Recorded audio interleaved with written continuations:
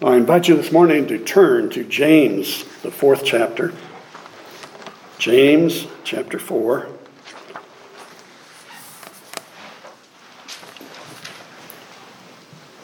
Trying to finish up this series on hearing God. So I'm looking at this week and next week and wrapping it up with that. And then focusing a little bit more upon Christmas and the beautiful, beautiful time of year that represents. James chapter 4, I want to read the first 3 verses. What causes quarrels and what causes fights among you? Is it not this, that your passions are at war within you? You desire and do not have, so you murder. You covet and cannot obtain, so you fight and quarrel. You do not have because you do not ask. You ask and do not receive because you ask wrongly to spend it on your passions. Let's pray together. Father, in these next few moments together, I ask that you would remind us of some spiritual truths that we need to be aware of as we come to you in prayer. And many times it's not a matter of you not hearing our voice in the prayers that we offer up, but you're choosing not to hear it because of things that are going on in our lives. We just ask that you would speak to our hearts and help us to have a stronger, more productive prayer life. One where there is dialogue, where we talk to you and then we listen for you to talk to us. Continue to teach us along this line as we pray in Jesus' name. Amen. From this passage, we can see that the greatest problem is really not unanswered prayer, but unoffered prayer.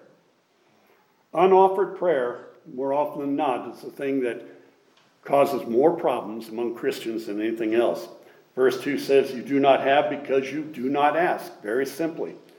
But verse 3 gives us the second problem. You ask and do not receive because you ask wrongly to spend it on your passions. Without a doubt, unanswered prayer is one of the most frustrating experiences that a Christian knows. It's frustrating to come in at night, flip the switch, and the lights not come on. It is frustrating to go out to your car in the morning, turn the switch, turn the key, and the car not fire up. But do you automatically assume that the electric company is inept? And do you automatically assume that the automobile industry is inept? No. You don't go and make that kind of a jump. You take a look at your car, you take a look to see if there's a circuit breaker or something that is off in your house, that the lights aren't coming on. You check your battery to see if it's got a full charge. You look close by. It is frustrating, without a doubt, to hear a series of messages on prayer, to believe what is being said and what you are reading in God's Word, and then to pray, believing, thanking God for the answer, and then not receive an answer. That is extremely frustrating. There's no question about it. But when that happens, don't think that the promises of God are out of kilter, that they're a failure. Don't get to thinking that God did not say what he meant or didn't mean what he said. Don't blame God. Look closer to home. We need to bring the level of our experience up to the level of God's Word. And don't try explaining away unanswered prayer, putting the blame on God or somebody else. So the question we ask today is, why then doesn't God answer? And let me just say that Scripture has a way of indicating that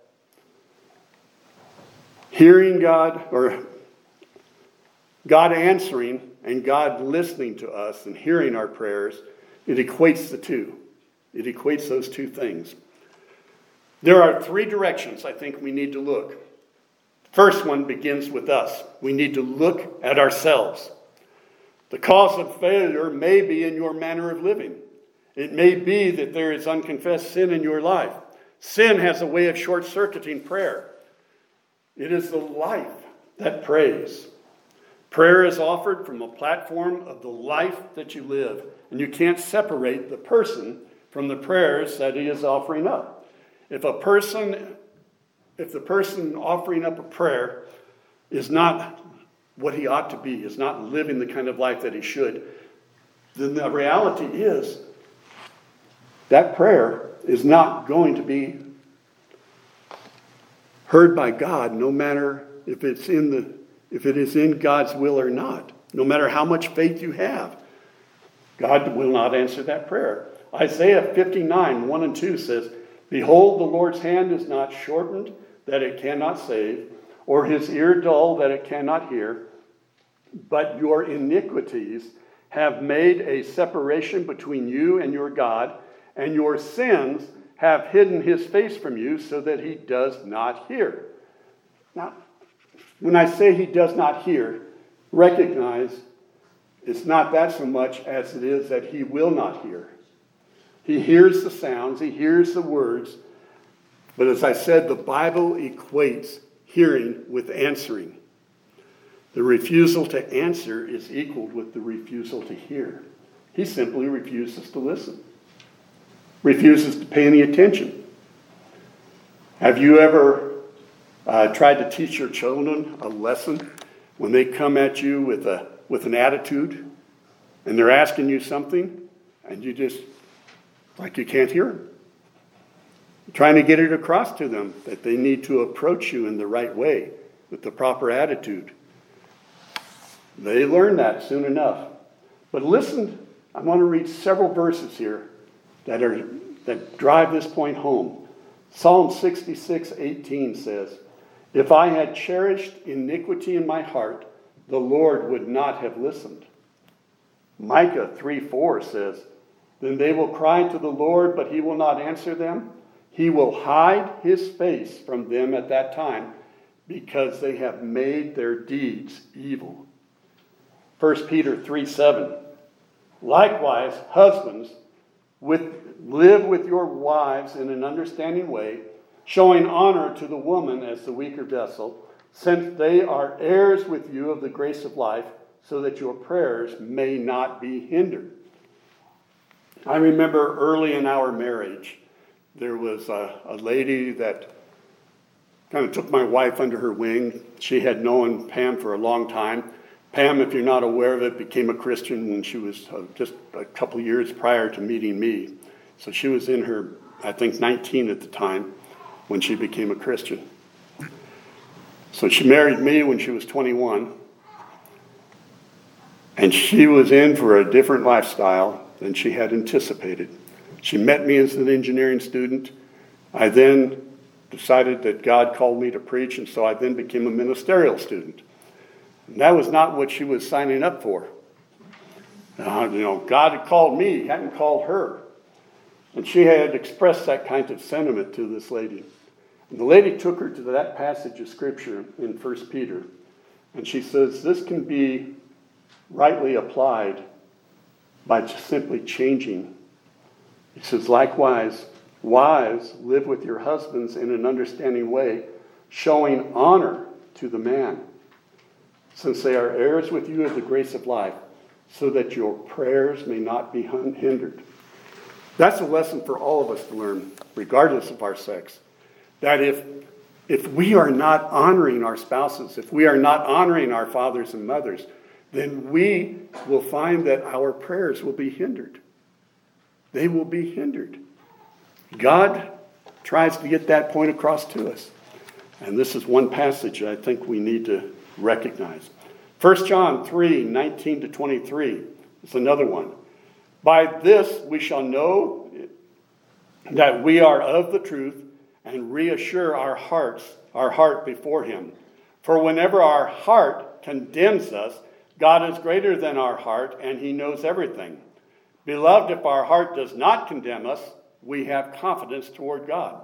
And whatever we ask, we receive from him, because we keep his commandments and do what pleases him. And this is his commandment, that we believe in the name of his Son, Jesus Christ, and love one another just as he has commanded us. So there again, it has to do with being obedient to him. It has to do with loving one another. It has to do with our manner of life. James 5:16. It's one more verse along this line. Therefore confess your sins to one another and pray for one another that you may be healed. The prayer of a righteous person has great power as it is working. Says it in a positive way there, doesn't it? But it does talk about confessing our sins. We need to confess them to God.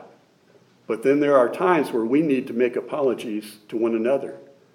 We don't have to confess every sin that we've committed. We confess those to God, but we don't have to confess them to one another. But when our sins have affected somebody else, we need to apologize to them and confess that we know that we were in the wrong when we were acting that way or talking that way. So our manner of living is one thing that can interfere, but another failure may be the wrong motive in prayer. If we've got the wrong motive. James 4:3, I've read it a couple times now, but I'm going to do it a third time. You ask and do not receive because you ask wrongly to spend it on your passions. That means on your desires, on your wants. Your motives just might be selfish. Why are you praying what you are praying? Is it out of concern for somebody?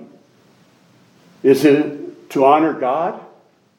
Or is it because you want it? There was a woman whose husband was not a believer. And she prayed that he would be saved. And he was. He was gloriously saved. He was saved to where, he was in Bible study. He was in church every Sunday. He was there even on Wednesday nights. And he even took it beyond that. And he went out visiting and talking to people about the Lord. If there was a midweek Bible study, he was involved in it. He was involved. And she says, I just wanted him to be saved. I didn't want all this other stuff. She had the wrong motive, didn't she? She wanted to have him come to church with her on Sunday morning. But he bought into the whole program, and he got involved in everything, and even went beyond what the average person got involved in. What is your motive? What is your motive for wanting a raise? Is it so you don't have to watch your budget as tightly? Is it because you want to buy that boat? Or you want to buy another gun? Or what is your motive? You've got to question that. So I ask you, what is the correct motive for prayer then?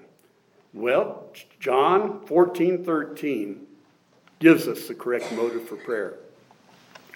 Whatever you ask in my name, this I will do, that the Father may be glorified in the Son. Your prayer needs to be linked to divine necessity. Your prayer must have as its motive glorifying God. Glorifying God. Whatever you are praying, whatever your actions are, they need to have the motive of glorifying God.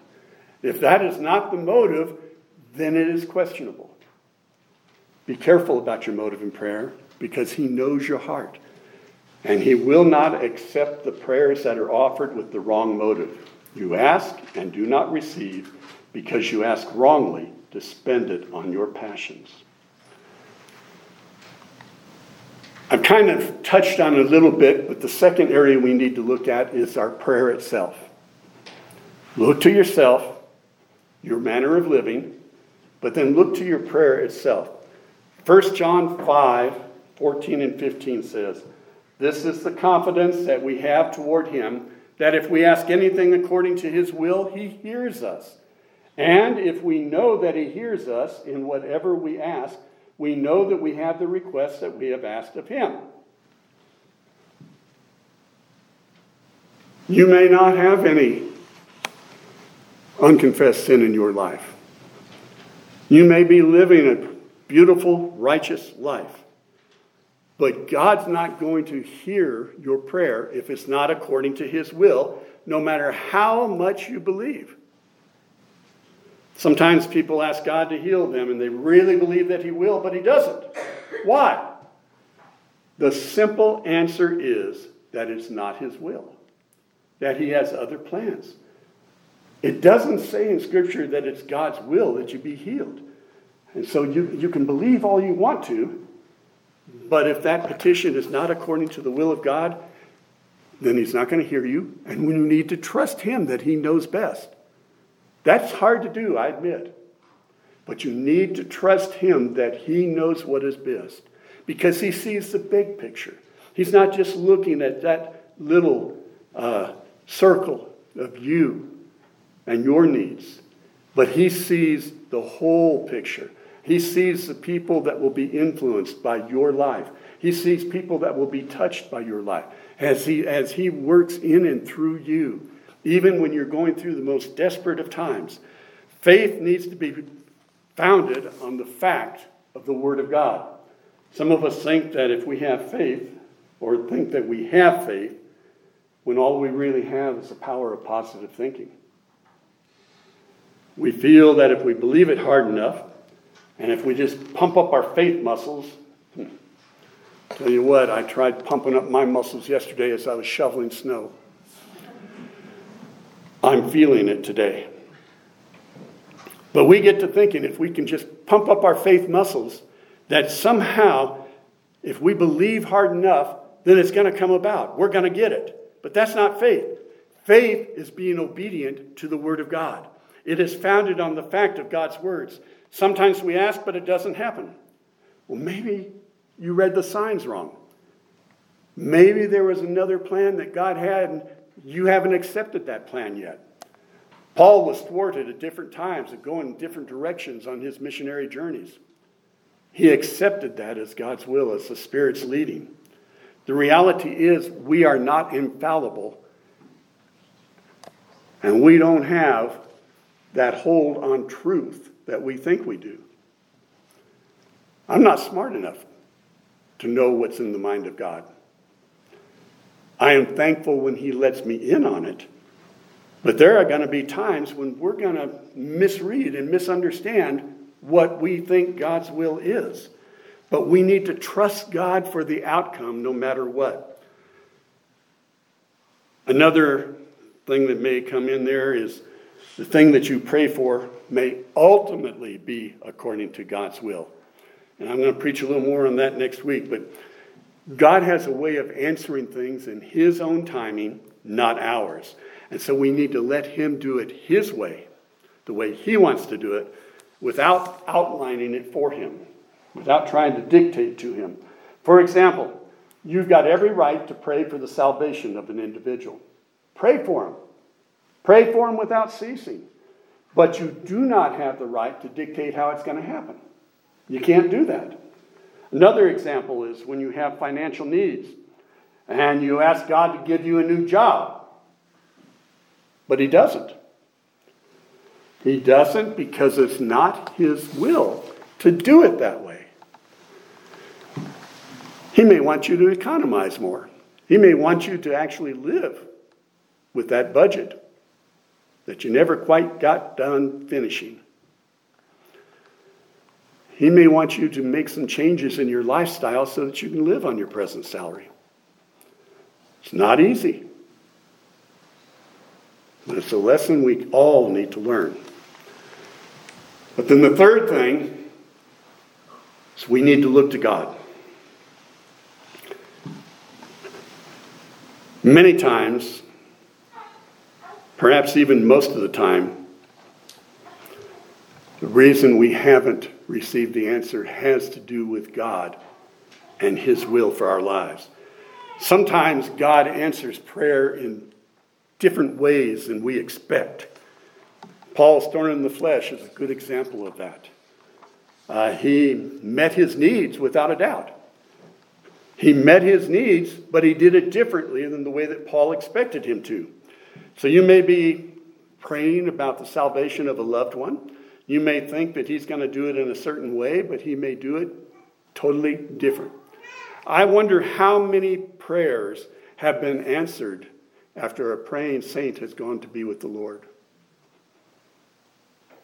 How many times has there been a faithful grandmother or grandfather praying for the salvation of a grandchild? They don't live to see that come about, and yet it ultimately comes about. Many times God takes the obvious and reverses it. It was obvious to everybody who was alive at the time that he was going to send his son, the Messiah, the king of noble birth. But did he? Obviously, he would put the gospel message in the hands of the intelligent and educated men with a lot of influence, right? That's the logical thing for him to do. Isn't that what we look for in our churches today? When we're looking for leaders, when we're looking for pastors, we want to get the most intelligent and educated. Oh my. God takes the obvious and reverses it so that he can get the glory. There have been times that I have prayed that God would change some troublemaker within the church. You say, well, who could that be? We don't have any here. I wish I could say that of every church I pastored. I can't. Sometimes I'm the troublemaker, quite honestly. But we get a perspective that if somebody's not going along with what we're proposing, that they're a troublemaker. That's not necessarily the case, is it? What I found is that God changed me. To this day, I remember some ladies that came up to me after I was called to be their pastor, and they told me how they had prayed the last pastor out. And I just smacked my head. I couldn't believe that they were bragging about something like that. When you have somebody that you can't get along with, you need to pray for them, not that God would get rid of them. You need to pray that you would have insight how you could connect with them. One of the churches I pastored, there was a man that had been a thorn in the flesh for the previous pastor. It was like he questioned his every move. And I found him questioning my moves. And then something changed. His wife got ill. He needed transportation to take her to the hospital. I provided that transportation. I stayed with them. They wound up having to go down to Phoenix. I took him down to Phoenix. I bonded with him through that experience, and it changed the relationship entirely. Didn't mean that he didn't question things sometimes out in the future. He did. But it was different because he then considered me a friend, and I considered him a friend. I didn't simply think of him as a troublemaker. Another thing that happens is that sometimes he delays the answers, and I know that not all of you are impatient people, but most of us are. Most of us are impatient. We think that when we ask God to do something, that he's supposed to do it right now, and if he could have done it yesterday, it would have been even better. But you know, a day is as 1,000 years, and 1,000 years as a day to God. Time doesn't bother him. God many times answers our prayers later that he might answer them better. Do you remember the story of Hannah before she gave birth to Samuel? And how she had prayed and prayed and prayed, and finally God answered her prayer and answered it in a fabulous way. You remember Zacharias and Elizabeth? Elizabeth who gave birth to John the Baptist in her old age? Oh my. Abraham and Sarah, another example that we could think of. God did things differently. He did them in his timing and in his way, and he did it better. He did it so it glorified him. Prayer had been offered in each of these cases for many years before. And they finally saw the fulfillment of their prayer, the answer to their prayer. Think of the times that you've gotten impatient. I have to praise God for not answering some of my prayers. If he'd answered some of them, I would be in a whole lot more trouble than I am today. But God answers by giving us his best. Now, from my limited viewpoint, it didn't always seem like his best. But God's not going to slight you. He is not going to give you second best. He wants to give you the very best. He loved us enough to send his son to die for us. He showed his power over death in the grave, over sin in the grave, by raising him up out of the grave. So why should I doubt him? Why should I question him? Why do you doubt him? Why do you question him? God works everything out for his glory and for our good. Hebrews chapter 4, verses 14 to 16 says, "Since then we have a great high priest who has passed through the heavens, Jesus, the Son of God. Let us hold fast our confession. For we do not have a high priest who is unable to sympathize with our weaknesses, but one who in every respect has been tempted as we are, yet without sin. Let us then with confidence draw near to the throne of grace, that we may receive mercy and find grace to help in time of need." Look to yourself, look to your prayer, and look to God. By faith, trusting him, no matter how it seems. He's a whole lot more faithful to you than you are to him. Remember that. He will remain faithful even when you are unfaithful. He loves you, even when you have those questions. He understands you like no one else. Let's pray together. Father, we thank you for your love for us. We thank you for watching over us. We thank you that when we come to you in prayer, that you do hear us. If our prayer is according to your will, if we are not harboring ill against somebody or harboring sin in our lives, we are thankful, Lord, for the relationship that you want to have with us. Create within us that same desire to have a relationship with you. In Jesus' name I pray. Amen.